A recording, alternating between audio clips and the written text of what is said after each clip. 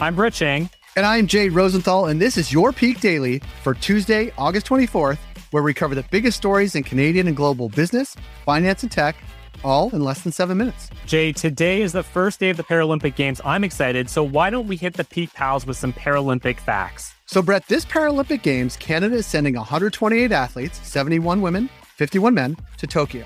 26 of them are previous medalists, the youngest being BC's own Nicholas Bennett, who at the tender age of 17 is competing for gold in swimming. Wow, that's incredible. The only thing I was competing for at 17 is the number of times I could hit the snooze button before I was late for class in high school. I like it. Now that's an Olympic sport we could all compete in. To all the athletes, good luck to Team Canada. We're sure you'll make us proud. And if you want to watch something awesome, check out two of my favorite Paralympic sports, goalball and football five-a-side. Brett, what do we have for the Peak Gang today? We got three great stories. For our first story, National Bank of Canada is going fee-free. For our second story, Pfizer is buying Ontario-based Trillium Therapeutics for $2.26 billion greenbacks. And for our last story, Richard Branson's Virgin Orbit is set to go public through a SPAC merger. For our first story, National Bank of Canada is the first Canadian bank to get rid of trading fees on their investment platform.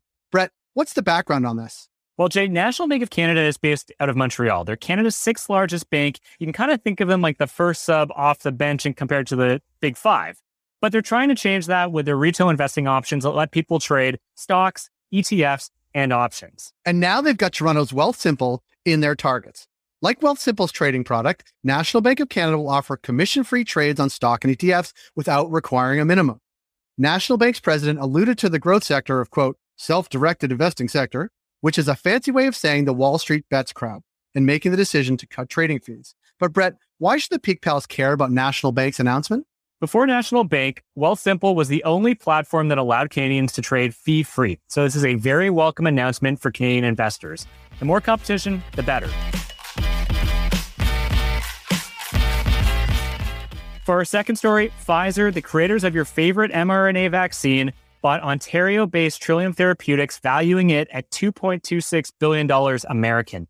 Jay, what context do Peak Pals need about Trillium?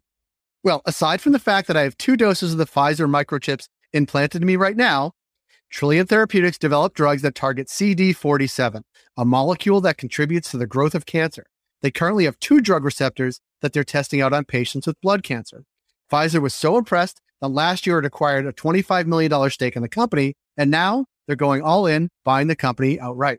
The deal would strengthen Pfizer's oncology unit, which is cancer medication, which grew by 19% in the second quarter of the year compared to 2020. And Jay, I can't tell if that growth is a good thing or a bad thing, but why should Peak Pals care about Trillium? Well, alongside Ontario biotech Lumira's recent $220 million fundraise, Pfizer's purchase of Trillium sure does look like Canada is becoming a real biotech hub. Kind of like San Diego, but with much crappier weather and much better healthcare. For our third story, Richard Branson's Virgin Orbit is set to go public through a SPAC merger. Virgin Orbit, not to be confused with Virgin Galactic or Virgin Atlantic, I guess, sends satellites to low Earth orbit. Sound familiar? It's because a little company called SpaceX does something very similar with their Starlink division, including in Northern Ontario, where you can now get internet thanks to Starlink. We are not moving Peak headquarters to Northern Ontario, but like all SPACs, Virgin Orbit will merge with NextGen Acquisition 2, a SPAC led by a former Goldman Sachs exec, to help scale its business. The deal would value Virgin Orbit at $3.2 billion US.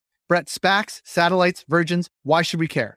Well, Jay, SPACs are becoming a quick way for companies to go public and a popular route for space startups to take to raise large amounts of cash quickly so they can try to reach their galactic ambitions.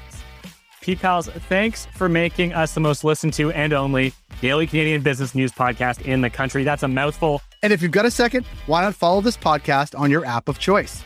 And if you want more Peak, make sure to subscribe to our daily newsletter at readthepeak.com. And as always, thanks to Dale Richardson and 306 Media Productions for producing this pod. Thanks, Dale. Thank you, Brett. Have a good day. You too, Jay.